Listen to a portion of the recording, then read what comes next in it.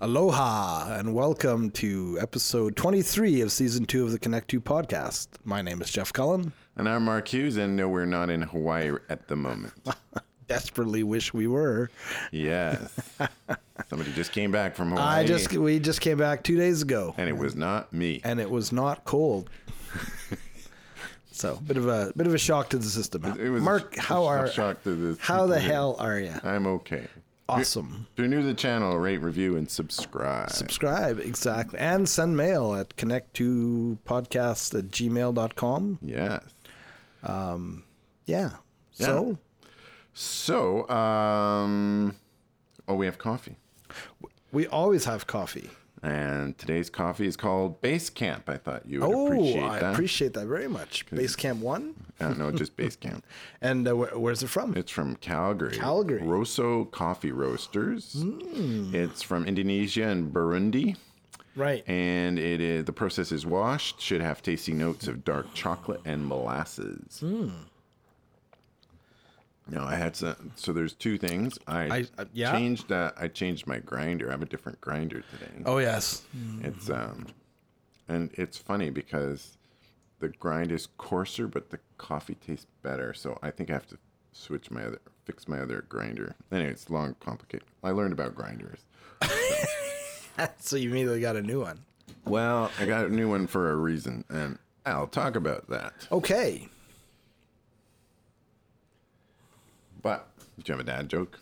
Yeah, stupid one. But what's the sexiest mountain in Hawaii?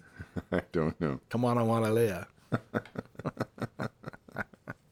Nice. I've discovered that my son is at an age where he's really curious about the human body. Okay. And I've really got to do something with that.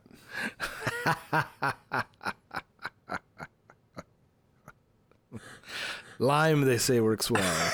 And pigs. Yeah, that's right. Exactly. Wow. Okay. Yeah. Well, we're off to a dark start. Dark.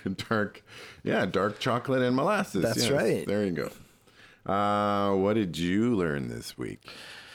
I learned a lot of things. I learned about red hydrogen. Okay, I do not know what red hydrogen is. So red hydrogen. So I guess it turns out we are in a technological race to replace fossil fuels, which apparently is happening. Just get used to the idea because it's happening eventually. Yeah. So battery technology for things like EVs. Yeah.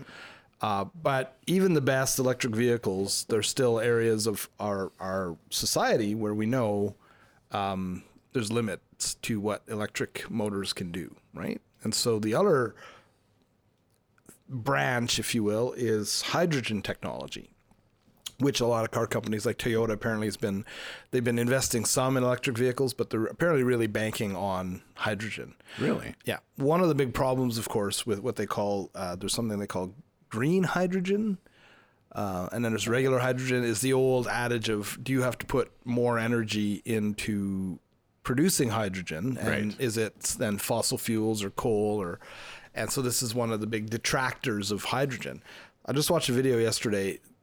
The Japanese have developed a new nuclear process. Now it's still fission, but a new reactor. In fact, very few people know that Fukushima is back online, apparently. So I think the Japanese had been leading the charge with nuclear until they had that tsunami, and then they kind of went away from nuclear because, a near meltdown will do that to you, and temporarily switch back to coal. But apparently they've developed new technology. Right. I can't remember the exact term, but they've solved some significant problems. And one of the byproducts of this new reactor is abundant hydrogen, and they call it a particular kind. They call it red hydrogen,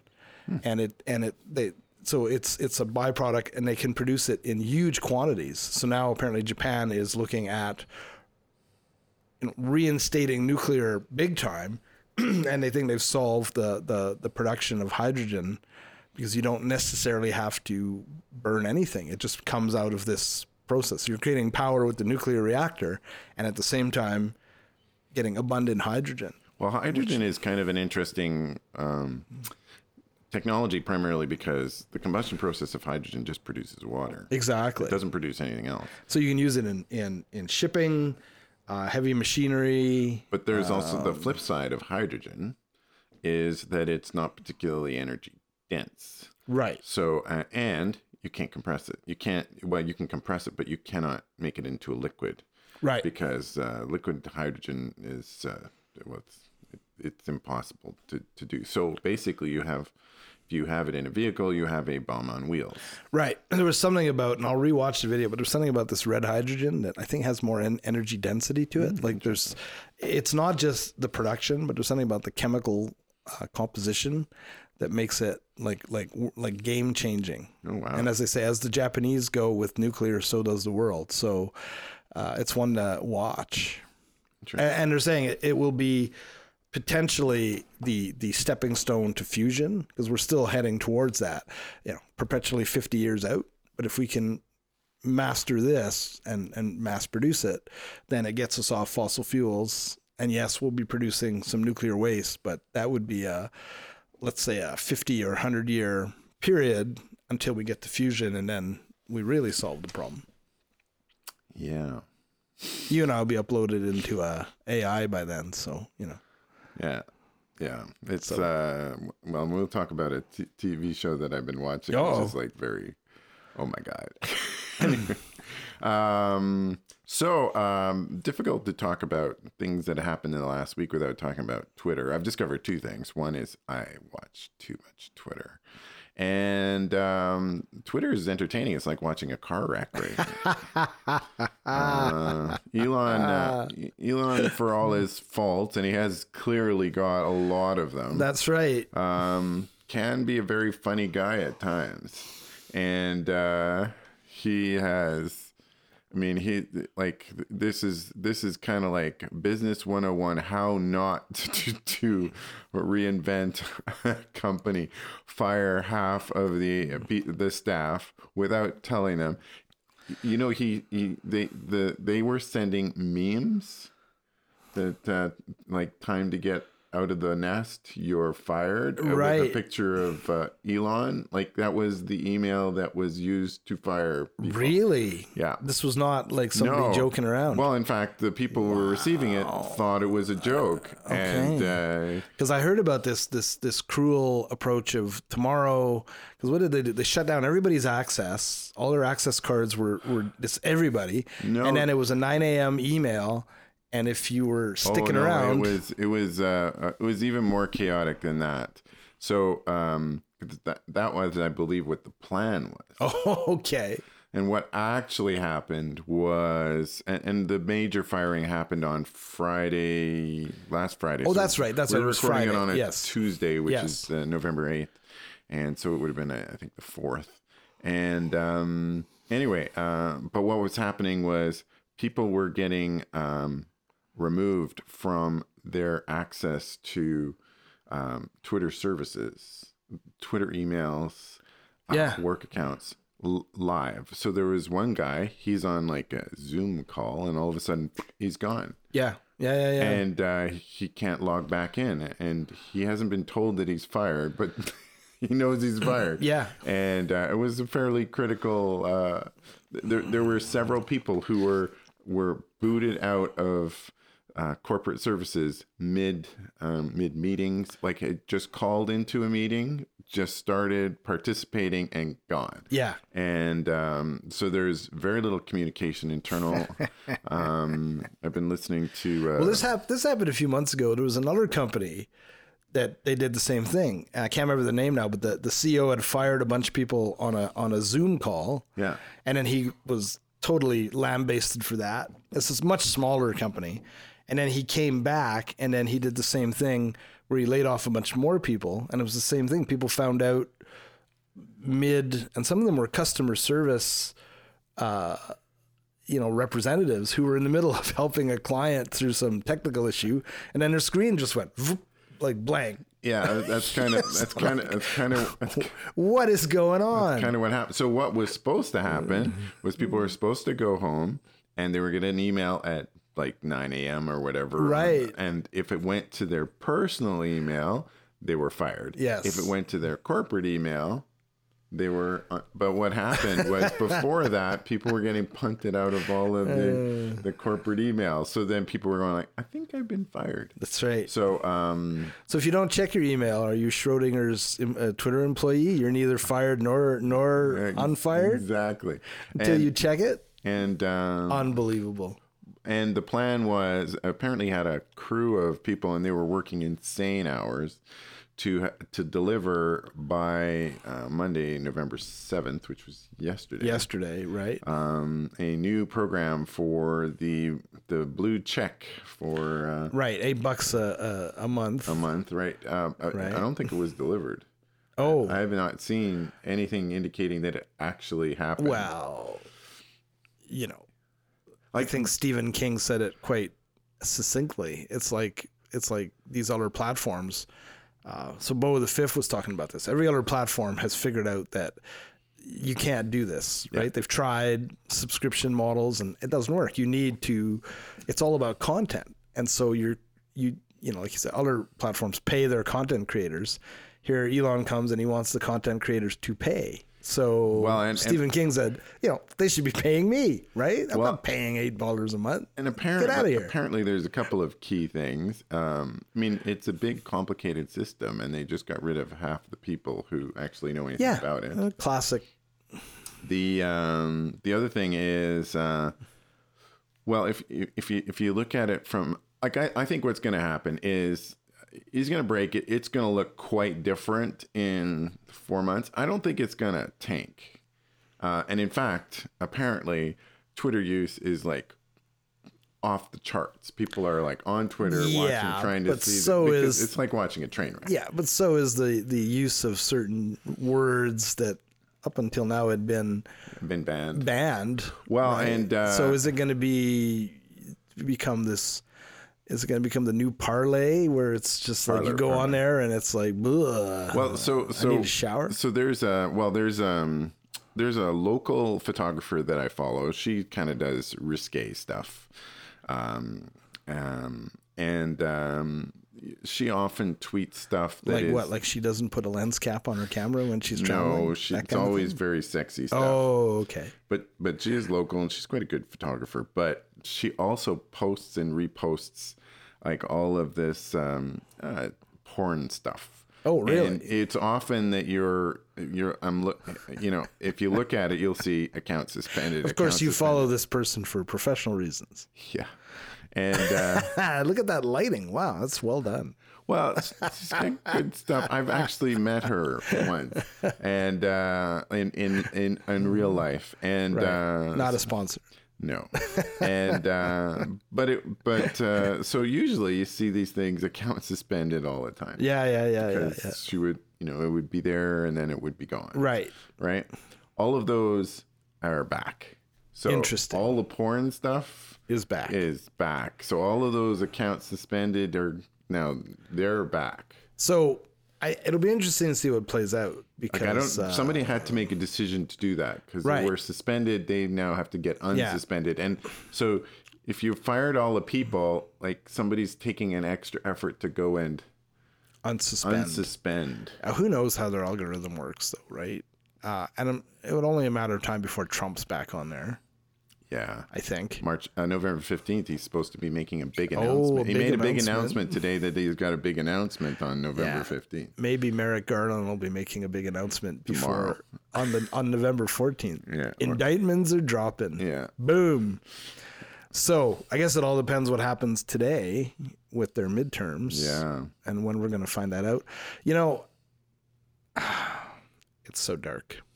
It's so dark. So Twitter, the thing about Twitter is, I think, there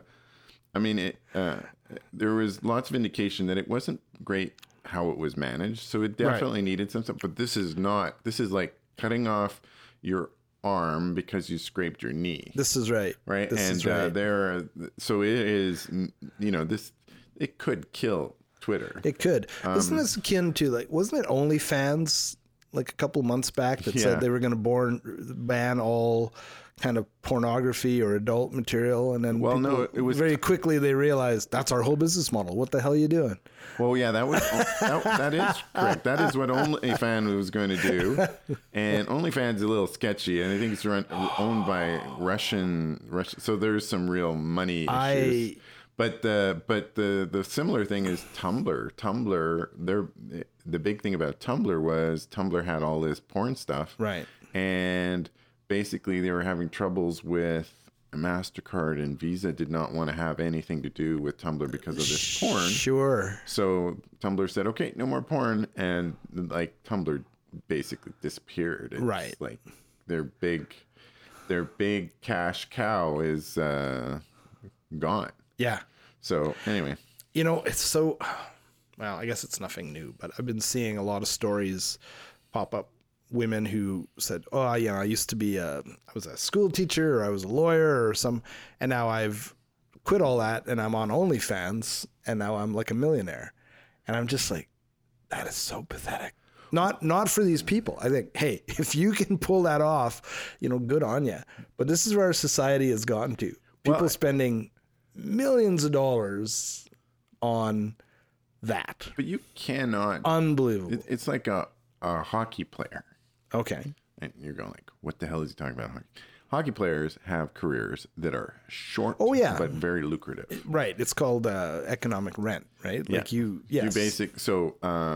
may be able to get to do the OnlyFans for a while and make a bunch of money, but what are you going to do in 5 years? Oh, again, and I got no problem with if somebody can pull that off and they're willing to do it and make much money. Good on you. I don't think there's nothing deceptive, things that, but I just find it's a commentary on our society in general that, and this isn't like one person that's pulling this off, but there's like tons of people. Oh, well, porn, I think, is probably the number one source of revenue on the internet, right? Probably. Well, it probably has been since day one. Yeah. And I think that, the comment about OnlyFans, I mean, it's not just porn, right? It's these people who are like Instagram influencers, right?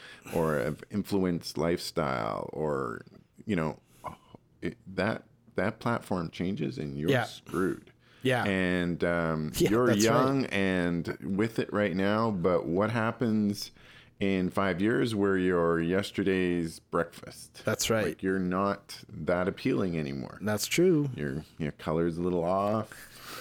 Flavors. Food is a little cold. There's always a new kid in town. Exactly. So, yes. So, beyond Twitter, which is fascinating, and we could probably talk about it, but, the thing is that Twitter, what I've discovered in watching stuff with Twitter, the stuff is happening so fast. Right. That, I was listening to a brand new episode, a podcast called Hard Fork. Hard Fork. Which is from the New York Times. And it's a tech podcast. So they just dropped it on Friday. And Look out, Pivot, right? Well, it's different. It's just tech.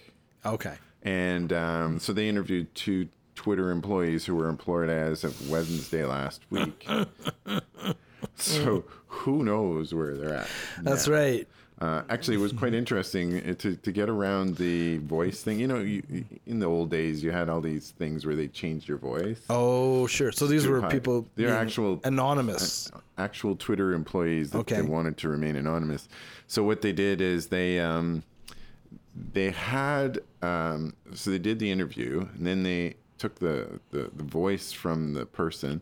They had it auto transcribed, and then they had AI read the thing. So the voice is definitely not theirs. You can't tell because they're not even reading it, so you can't tell from inflections or anything like that. Interesting. So it would have been funny if they'd made it sound like Elon.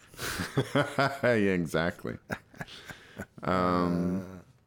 Anyway. So yes. Yeah. So the other thing I learned about was Grinders. So Grinders, not the website. No, this is coffee Grinders. I didn't figure you for a grinder guy, Mark. So I mean, I've been liking my coffee a lot, and I wanted to get a grinder that was a little more portable. I have this very good grinder that's called a Comandante, which is it's a fancy grinder.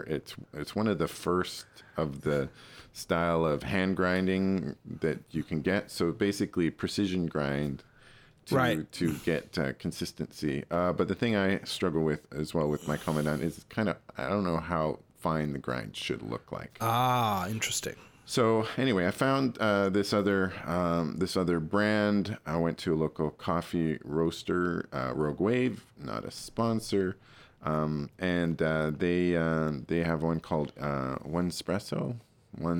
It's One Espresso, I think so. Anyway, it's One Z Presso. Okay. And however you want to pronounce that. And anyway, it's kind of cool because it's got like the settings, and then it gives you recommendations on for this type of coffee. This is the range. Yep. So it's very, very precise. And man, does it ever feel like solid? Yeah. But it comes with a carrying case, which is going to be great for my camper, which is because basically I bring the coffee grinder back and forth and to the studio, and I use it at home. Now I'll have one that will sit in my camper. Okay. Awesome. But man, the difference in the grind makes to the flavor is surprising. It really is. I mean, this is really quite nice. It's coffee. very nice. Yeah. And I can tell that it clearly. And what's interesting about it, because we're doing a Chemex pour over, is that it's way coarser than I thought it should be. Interesting. So when I was doing it with the Comandante, I think not the El Comandante. That's Elon Musk. The Comandante, I think I have it set to fine. So Okay. Anyway, so I'm going to probably adjust that. But there you go. So I learned all about grinders and That's different awesome. kinds of grinders. So way too much information. Also, I fixed my coffee machine. Oh, good for you. So I have a Rocket, an fancy espresso machine. Oh, yes. And It was making a noise. Hissing. Hissing, right. So I went and I took the whole thing apart. I didn't take it all apart, but I opened it all up, and I'm looking, and I go like, okay, the hissing is coming from this thing, which was a vacuum relief valve, and it shouldn't be hissing all the time. So I did my usual YouTube research and discovered that I just need to remove this, and I need to get it apart. So I went to the place I bought the Rocket from, and it's really weird because I go like, I need this part. So, oh, you need to order that online. Okay. Can you help me order it online? So he helped me order it online. And then I paid for it online. And then he says, okay, I got the order. I can get it for you now. And it was just like, why didn't you just like take my money?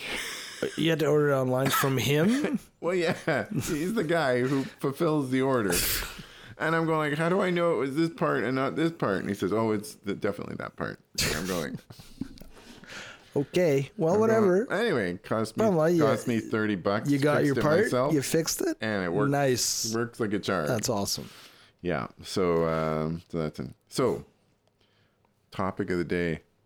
How was Maui? Oh, fourth time there. Wonderful. Fourth time. Fourth Have time you always there. gone to the same area, or you went a different area? Well, the first time was 20 some odd years ago, like almost wow. 30 years ago. So no, I would have stayed with a friend in a different part. But yeah, because we have a timeshare, we've stayed at the same resort.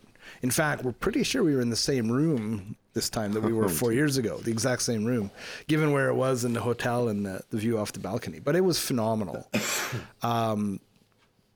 So because we've been there several times now, and coming out of COVID and all that, it was a bit of a different trip. We didn't do all of the same touristy stuff. Mm-hmm. You know, the first time you go, I don't know if this is common, but for us, we were almost a manic approach, right? Like filling every day with stuff, and we're only here for a week. Let's get as much done as possible. Very different approach this time. I mean, still did some stuff, but it's such a beautiful, beautiful place. And, so what we did, the highlights, I guess we did Halloween night in Did you see Lahaina. lots of whales? Were there lots of whales? No whales. It's not whale season. When is whale season That's start? coming up. Okay. I thought Yeah. it started in October. No. That might be the early part of it, but we didn't see. Saw a lot of turtles. Hanu. Hanu, yeah. Yeah. So Halloween in Lahaina on Monday night was excellent. Although apparently in years past, they would actually block off the main, it's called Front Street, and it'd be like 20,000 people. They call it the Mardi Gras of the Pacific. Wasn't quite that well attended this year because they didn't block off the street, but it didn't stop folks from pouring into the streets. So that was very cool. Went on a helicopter ride, which was a bucket list thing of mine. Nice.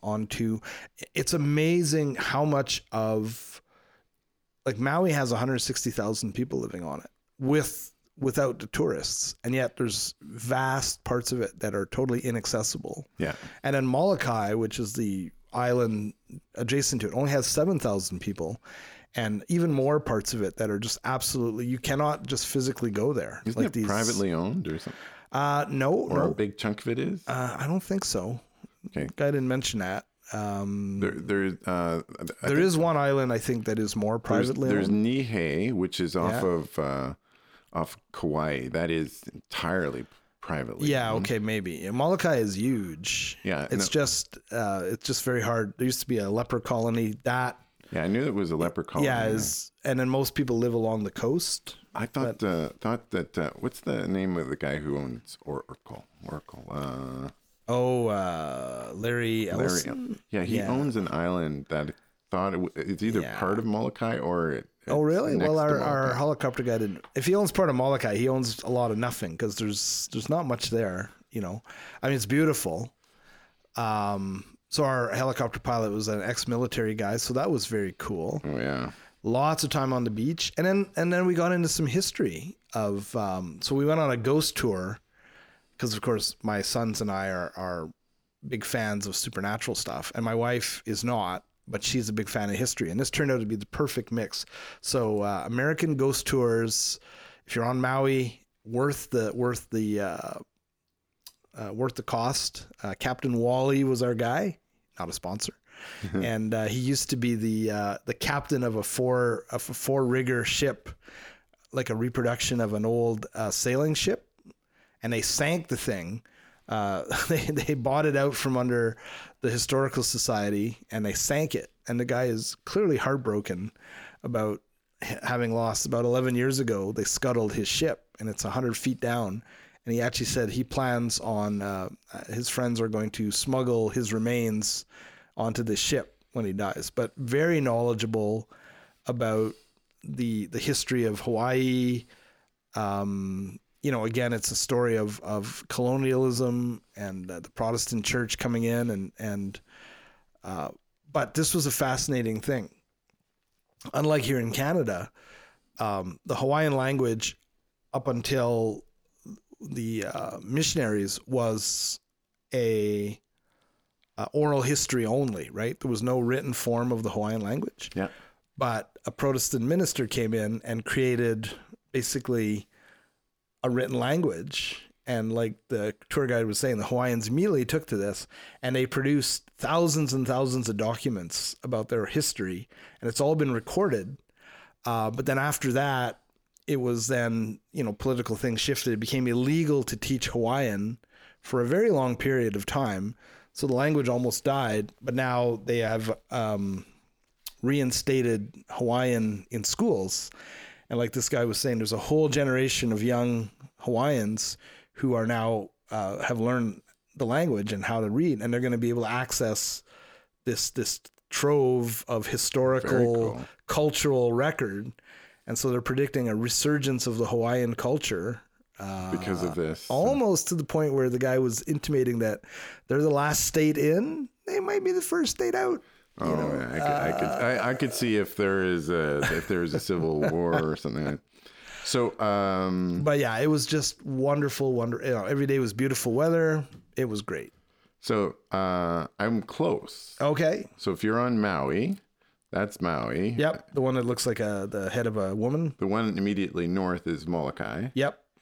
the one that's immediately opposite is called Lanai, and that is owned by Larry Ellison. Okay. He owns 98% of the island. Interesting. And it's huge. Yeah, but there's not very many people live on it. About 3,000. Yeah, it's it says it's not. So the 2% that is not owned by him is owned by individuals and the state. But it does not have very many people. No. So, and then there's one island, and I forgot the name of it, that is has been up until recently inhabitable because the U.S. Navy, around the time of the Second World War, even probably before, used it as a firing range for decades, right? Oh, yeah, and there was so much ordnance, and apparently that's all been cleaned up now. Oh, really? And well, apparently even... And so they're trying to... But one of the things they detonated, part of the reason it's unlivable, they detonated 400 tons of TNT. They were experimenting with something, and apparently it's totally destroyed the water table.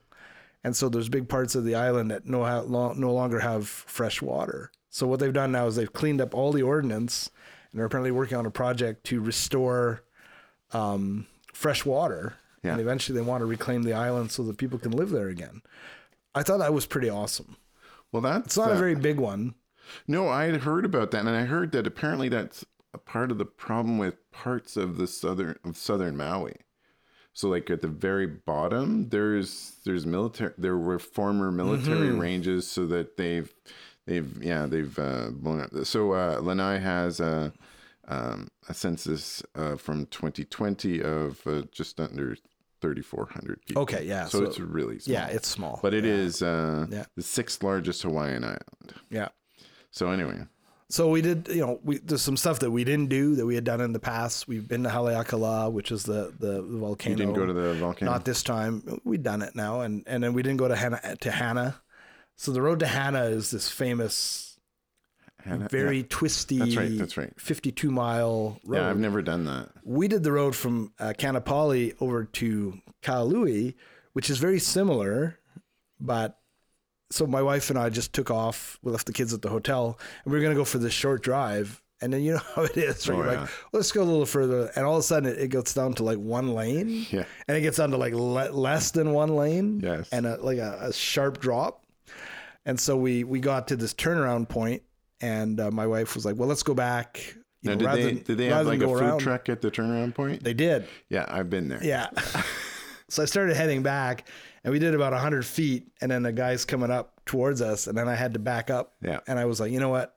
Screw this. Let's go around the long way, which was phenomenal. Yeah, no, just some beautiful. I've done that trip. What was interesting about that when we did it was we planned to do this, and we were there with the Wold family. Oh yeah, and they said, "Well, we'll just follow you." So the catch is, and you will have experienced this. This is a twisty, turny, kind of narrow, a little bit terrifying drive for parts of it, particularly the one direction thing. That's right. Right. They're a family that is easily motion sick. Oh dear. So they're like, where the hell is he taking it? So my wife is just like, oh my God, they're never going to talk to us again. Yeah. And they're just like, That's hilarious. I went to Hana again 30 years ago plus, or almost 30 years. We did the road to Hana. And at that time, I'm sure it's changed. It was wild because we were going, it was two single guys, and we had a rental car, and we were going pretty fast. And I remember there was a Mustang that was chasing us right up our butt. And so we drove the road to Hana probably faster than you should. Some of those corners were, and we got to Hana, and it was all about the 7 sacred pools. And there's a sign that says there's no 7 sacred pools. It's just a tourist thing. Oh, dude. Sorry. So we didn't do that, but we did, lots of time on the beach. Like I said, learning about the history, the ghost tour. It was just wonderful. Just wonderful. So, so again, you were based out of which one? Lanai? Well, we're on Kanapali Beach, which is north of. So in West Maui. Right. Even though it's not really west. They call it West Maui, but it's really more. And Lahaina used to be the capital of the Hawaiian Islands, and this was part of the history we learned that there used to be a little lake, and when Kamehameha, who was the king who brought all of the islands together, like basically unified all of Hawaii, had built his royal palace right there in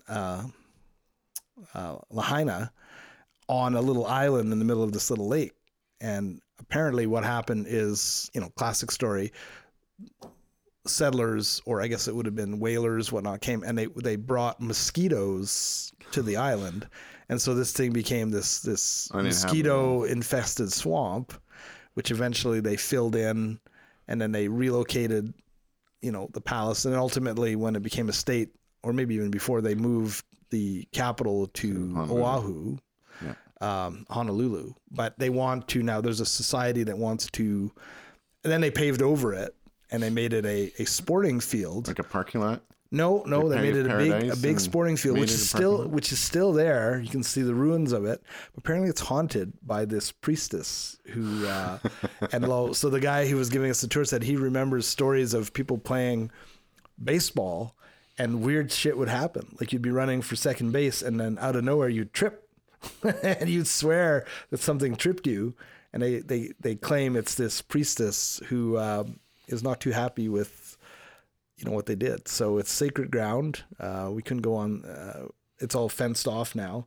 There's a shrine, but apparently they want to restore it to its sporting greatness. Yeah. So we saw artist renderings of it. Phenomenal, right? So it was very cool. And I mean, met lots of great people, a lot of Canadians, a lot of Albertans actually. Oh, really? Which I tried to tend to avoid because I was like, I'm on vacation. I don't want to be thinking about it. I want to meet people from other places. Pricey, more expensive than, I think with inflation, particularly meat. Everything else was reasonable, except booze. Booze, deadly cheap. Meat in Hawaii, I think most of it or a significant chunk of it is imported from the mainland. Yeah.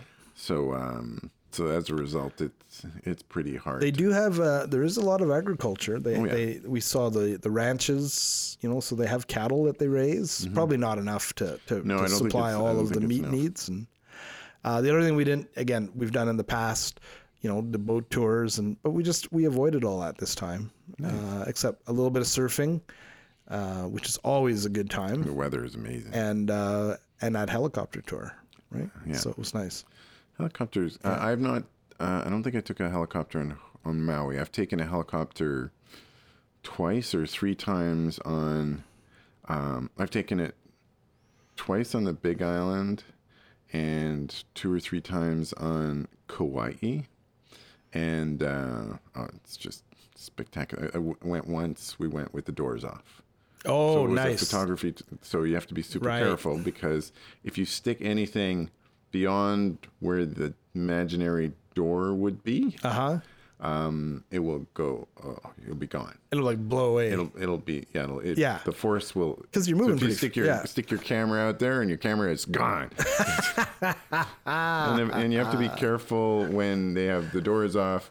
You can't have anything in your pockets because it'll suck everything out of your pockets. Oh, interesting. So so it was, and at times we got wet, because, so most of the helicopter operators don't want to fly with the doors off. They kept our doors closed, but it was an option. But the pilot apparently decided probably not to do it. So yeah, and it's really more for photographers, because if you're taking photos through the glass, it's kind of bluish, and you might be wearing like a Hawaiian shirt, perhaps. No, I was thinking like a yellow inflatable rescue vest. No, we had ours on our belt, but they did recommend wear dark clothing so that you can take the photos. You'll get a better. If you take it and you have anything bright, you will see it and reflect it, unless you put your camera right up against the glass. And you have to be careful with, it's different if you're using your phone because of the way your phone takes photos, but like regular cameras, the vibration is super high, so you have to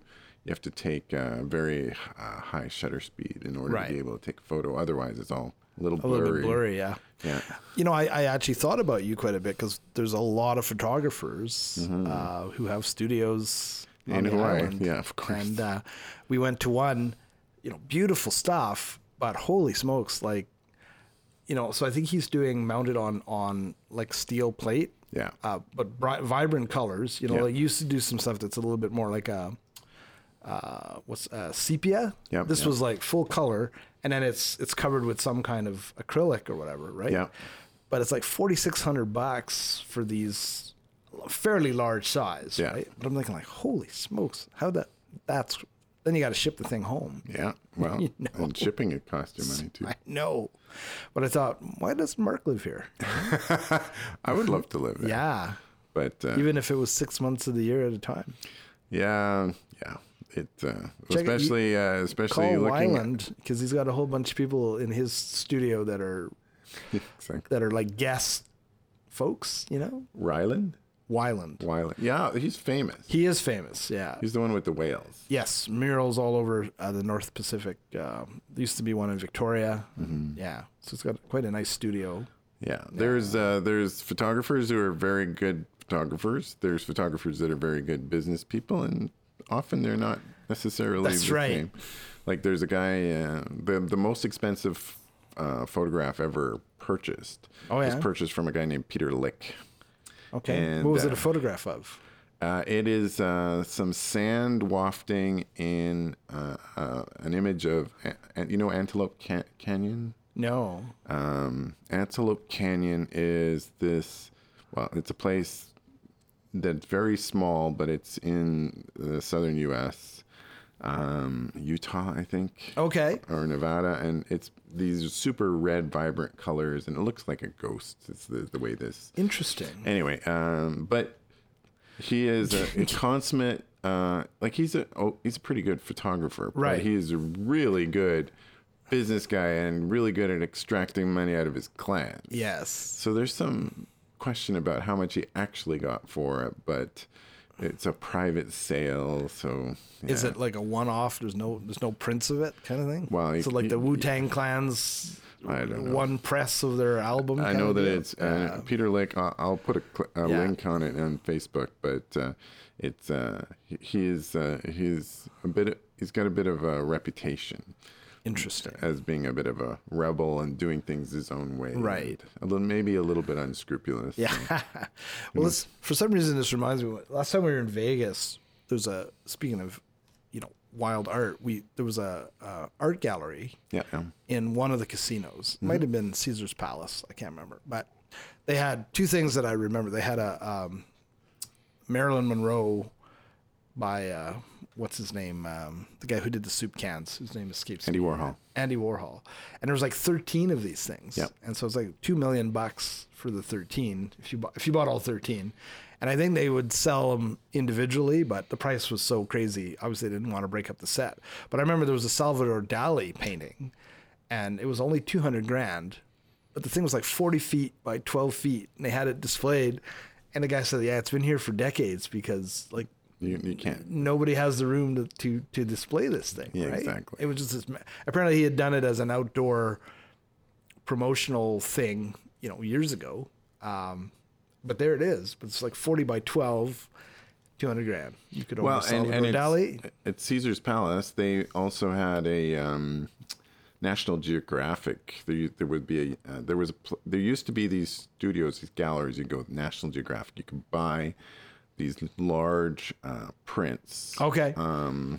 They're chromogenic prints, which means they were done in the old style of. Not like an inkjet printer or modern technology. It's kind of the older style. Right. They look amazing. You could buy. Would that be actually like the photographic paper where you do the chemical process, but on a huge scale? On a huge scale. Right. And it would be done, and it would be images from National Geographic. Interesting. So, anyway, all those galleries have now closed. Okay. Because there's some big legal dispute between National Geographic and the operator of those galleries. Oh, wow. So yeah. So anyway, I thought that might be what you were going to be talking about. No. Talked about with because Caesar's Palace had one of them. So, Okay. So. But anyhow, recently. it was a wonderful time to get away. Yeah, it's a magical place. It is a magical place, and it's easy to forget when you're not there. Yeah. How magical it is. The real problem with Hawaii is pretty simple. It's an island in the middle of the Pacific. Right. It's far from everything. Yeah. And they have to import a lot. That's right. Oh, we found a great pizza place. Shout out to Prison Street Pizza. Prison Street Pizza. That doesn't sound very good. And it's pizza by the slice. So, in fact, I think we went there. We were Designed to fit through the bars? We were there 8 days. I think we went there 5 times. Oh, nice. Mostly at the insistence of our younger son. Oh, nice. Right? But the first time we went, this is kind of funny, it was on Halloween night. He needed to use the bathroom. And it was late, and we're looking for a place, and we popped in, and they were like super busy, super nice. No, it was close to closing time, and like, yeah, sure, no problem, right? So I think we just bought drinks, and then the kids were like, let's go back and try this pizza. So the next time we went back, they remembered us, and then we kept showing up like every second day or so until and it was always the same staff, and they're like, hey, how you doing? So Isaac gets into his head that he wants to work. Move there and work at Prison Street Pizza because he's already a regular. And honestly, I got to say, given how many people you meet from different places and that are not originally from Hawaii, probably could pull it off without too much difficulty, Yeah, the real question is how difficult would it be to emigrate to Hawaii? But, people emigrate from countries all the time, from one country to another country. We met a waiter who was a chef in Spain, young guy, 9 years of studying to be a chef in Spain, because I could tell he had an accent, and I wasn't sure if he might be from Brazil, which would have obviously been Portuguese. So I finally said, do you mind if I ask you where you're originally from? He goes, I'm from Spain. I studied to be a chef, worked as a chef, and decided I don't want to be a chef. So he just moved there about 9 months ago. And started off as, I guess a year, but it took him 8 months to learn English. And now he's managing the restaurant at this hotel where he's working. Nice. He's like, the owners don't even come anymore. They just let me run the place. Oh, that's good. So that was cool. But so there are people from all over the world, obviously, who do immigrate. Yeah, I don't really understand know how what tough that it would be. Yeah. Interesting. So, what media are you consuming? Any? Got back to watching Andor. Oh yeah, I think episode 5 yesterday, so I'm a little behind, but it's good. And I've been reading Zen and the Art of Motorcycle Maintenance. So in Andor, did they do the heist yet or no? No, just before that. Okay. Yeah. Zen and the Art of Motorcycle Maintenance, which has been on my bookshelf for about 10 years. Okay. It's a seminal book on. It's actually called. The subtitle is An Exploration of Values. It is a phenomenal book. It's so timely in terms of, the funny thing, how things will coalesce. So I'm reading this book, and part of it is about technology and sort of the dehumanization of technology. Mm-hmm. So when you're talking about fixing your coffee machine, I was going to say, did you sculpt it? Because there's this idea that for most of us, we are separated from technology. But in reality, if you take your time, so he's talking about motorcycle maintenance, it's an exploratory, like you can use the manual or you can get in there and kind of feel your way through it. And as you become more cognizant, it's almost like there's a symbiosis with the machine that most of us don't have anymore, right? Yeah, I could totally get that. I mean, I've always been a person who needs to know how things work. Right. And so it's been funny because in general for my camper, I know how most of it works, but there's some of the guts inside that I have not spent the time trying to figure out. So like I should winterize the camper myself. I actually have been taking it to the dealer to get it winterized and checked out, but yeah, it anything with RVs. Yep. If you spend any time with RVs, they break down and you need to be able to fix it. Yep. Especially if it's an all-in-one RV like yours. Yeah, exactly. You need to fix everything. Yeah. And that may or may not be your jam. Yeah, exactly. But that's a big part of RVs. So I'm about halfway through the book. And is it a big book? Is it a fairly thick book? It's about 500 pages. Okay, so that's pretty substantial. So it's quite, and I mean, I'd heard about it for years, right? It was. I've heard of it. Came out in the 60s, and it was. Wow. No, sorry, I guess it would have come out in the early 70s, and people raved about it for decades. So I bought a copy of it years ago, And I'm a believer that things come in their own time. So as I was leaving, trying to figure out what book I was going to take, I just happened to grab it off the shelf, and it was just like the perfect book for where I'm at. It's just like, man, this is really cool. And I saw David Bowie being interviewed in like 1999 about the internet. Oh yeah, and I saw that stuff he was talking about. Very much very future, reflecting what some of the philosophical stuff in his book's about. And I'm like, because it talks about Immanuel Kant, and it's pretty deep. It's a deep book, but I'm totally enjoying it. Interesting. Yeah. I've been watching. Maybe they'll make a movie about it. I've been watching this TV show. It's on Prime. It's called The Peripheral. Oh, is this the one with Chloe Moretz? Grace Moretz. Yes, I've heard it's good. Oh, it's shockingly good. It is shockingly terrifying at the same time. Primarily because it's set in 2032 and 2099. And I'm not giving away anything by describing this, but it's a William Gibson based on a William Gibson novel, and it is my wife had read it some time ago, and it sounded really intriguing, but the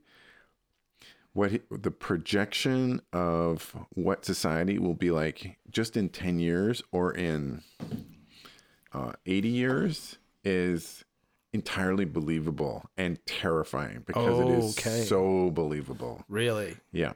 It's and William Gibson has a bit of a reputation for doing books. He tends to do them in trilogies, and but he's so good at projecting things, and it's not so much the technology as much as the cultural approach to things, and little ideas for how things work, totally believable. And I have to say so it's I think we're in the 4th episode or whatever. Are they releasing them one at a time? 1 week at a time on Fridays. Okay. Right. And each episode is like an hour, so they're pretty long. Yeah. But for a TV show, I guess. And it's like every time I'm totally hooked. I mean, there's other TV shows that I've been watching. I've been watching the Lord of the Rings one, the Rings of Power. Oh yes. And each episode is like an hour and a half or something. Oh my God. It's crazy long. Yeah. And I'm just like, get on with it, move the plot along a little. And but is that a retelling of the story, or is it? No, it's totally different. Okay. It's totally new. Yeah. And I have no idea where it's going. My wife liked it, but she watched the whole thing ahead of me, so she doesn't want to talk about it until after I've seen it. Okay, so it's done now. But like all the episodes are out for the first season. But the Peripheral, oh my God, like it's just it's so well done, and it's a little terrifying because there's some concepts, and there's like a time travel aspect to it that is. It's not even really time travel, but anyway, there's a connection between these two different times, and they explain how it works. But the technology that they show for 80 years in the future and for now are totally believable in the context of how our technology has advanced. Right. Whereas where you see things like I really like the Expanse and all that stuff, and that has a certain aspect of the technology, but it's some of it's a little closer to now. Right. In terms of like their little pads or their little displays and stuff like that. Whereas this is way more, a little more, I mean, you consider how fast and furious tech has evolved over the last little while. Yeah. Like it's just, and then there's this whole... Yeah, I mean, the gaming industry is probably you take like Unreal Engine 5 is coming out. You see some of or I guess they're already using it and you see some of the game renderings, and you think about, we found an old, was it Galactica machine, on Maui, and the kids are playing this, and it's got Pac-Man, and it's like, It's 40 years old, maybe 45 years old. But it was cutting now edge at it's the like, time. holy smokes, like we are so close to, and with VR helmets and, oh, speaking of VR, did you see there's a thing? Some guys invented a VR helmet that will kill you if you die in the VR game. Oh, great. It's got 3 points on the front, and if you die in the game, it will obliterate your brain. Now, he did it as a bit of a joke or commentary. sort of social commentary kind of thing, right? But apparently it's a workable killing machine. Yeah. And he's talking about how, I think the idea was, no matter how realistic VR gets, there's still always this in the back of your mind knowledge that you're not really in danger, right? So he's like upping the ante, like, yeah, I mean, this suddenly makes it hey, listen, if real. And I'm thinking somebody's going to use this thing. that's what the peripheral is about. Oh, okay. The peripheral is, so these, it's about this poor family in South Carolina, and the girl, she is a gamer. She has to pretend to be a guy because of sexism in gaming. Okay. And so she is quite a skilled gamer. Right. And she's asked to test out this new rig. So is it set in 2032? Oh, 2032. So okay. just, 10 years from now. Yeah. Just a little bit in the future.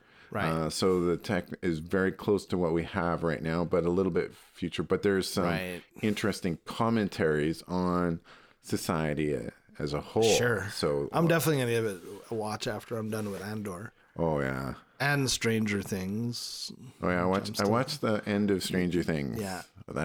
How far are you along? I'm still in season 3. Yeah. So I just finished season 4, and are they doing a 5th season? Yes, very much so. It's clearly that. Oh, I loved your wife. What prompted? Speaking of Stranger Things, because she had a picture of her as Hopper. What was that all about? She had so my wife decided. So there's been a lot of tumultuousness going on at Lori's work. Oh yes, not like Twitter for sure. And so morale is a bit down. So she felt they were having a little bit of a costume competition. Okay. So she felt she needed to participate, and she decided she wanted to go as Hopper from Stranger Things. We've been watching, but Hopper from like the first couple of seasons. Yes. So he dressed like a cop. So she and we worked on her costume, and she went to a place called the Theater Garage. So she rented a hat and rented a shirt, and they gave her advice on how to do do some makeup because she wanted to do a beard. Oh, yes. And it was shocking because it was quite a simple technique to do it, and they had explained it. And so they gave her the makeup, and I'm putting it on. I'm going, oh my God, this looks amazing. Like, as I'm applying the makeup, it looked like 5 o'clock shadow kind of thing. It was a great costume. And so she dressed up as Hopper, and so it looked amazing, and including, we to give her a bit of a paunch and the whole thing. And 2 blocks away from our house, one of the local neighborhood families, they every year at Halloween they do up a theme for their house, and this year's theme was Stranger Things, and each of the people in the family were dressed up as a different character from Stranger Things. So there was a Joyce, there was an Elle, there was somebody dressed up as Steve, but nobody was dressed up as Hopper. So Lori stood out front, and nice, and that's awesome. And, with the alphabet with the Christmas lights. Yes, I saw that picture. That was really great. good. So was it successful at the office then? She won, yeah. Ah, very cool. Very cool. She won. And it was funny because she came in and a couple of her coworkers didn't recognize her. Oh wow. So she was just like, she was like, they're going like, who are you? Lori? This is great. Well, that's a successful costume. That was a very This reminds me of years ago, you talked about rental. We were invited to a Halloween party. I don't think you were there, by one of your previous coworkers. I'm not going to name any names here. And Paulette and I went all out. We went to the theater store and we rented these 17th century like royal, like Louis 16th kind of costume, with the wainscot and the tricorn hat and the whole 9 yards. And Paulette was wearing this Marie Antoinette kind of ball gown, and we look fantastic. We show up at this party, and nobody else is dressed up. Well, he invited a bunch of people who didn't know each other. It was the weirdest party, and people are wearing like a hat, and so like cat ears. Is this TC? Yes. Okay, got it. No, it's AC. Oh, AC. AH. Oh, okay, yeah. Yeah. Oh, yeah. We were just like, oh, okay. What a disaster. Oh, wow. Oh man. It was like a junior high party when everybody is like shy and nobody wants to talk to anybody. We just sat apart, and we show up and we're like party totally full of decked introverts out in these amazing costumes that we paid like $300 to rent or some ridiculous thing. So we were like, man, this was like way over that. Yeah, I think I was invited to those parties. I think I went to one once. Yeah, does he listen to the show? No. Okay, so I don't want to. It's fine. It had that feel of somebody who's read about a party, and goes, these are the things you need for a party. Yeah. And then you show up and it's like the pieces are all kind of there, but there's no heart. It's not put together like, yeah. There's no heart. It's got all the features, yes, but no heart. Exactly. It's like what is it? The Tin Man? If I only had a heart. Kind of, yeah. Yeah, exactly. So, anyways, we look great. Anyway, we should probably wrap this up. We're broken an hour again. Oh, so there you go. Holy shit. Anyway, what are you gonna do? All right. Have a great week. Yes. Welcome back. Oh God, yeah. Stay warm. I could put my parka back on and go, and I've already shoveled 3 times, so I'm getting ticked off about it already. Getting your exercise. Yeah, exactly. Okay. All right, Mark. See ya. Bye.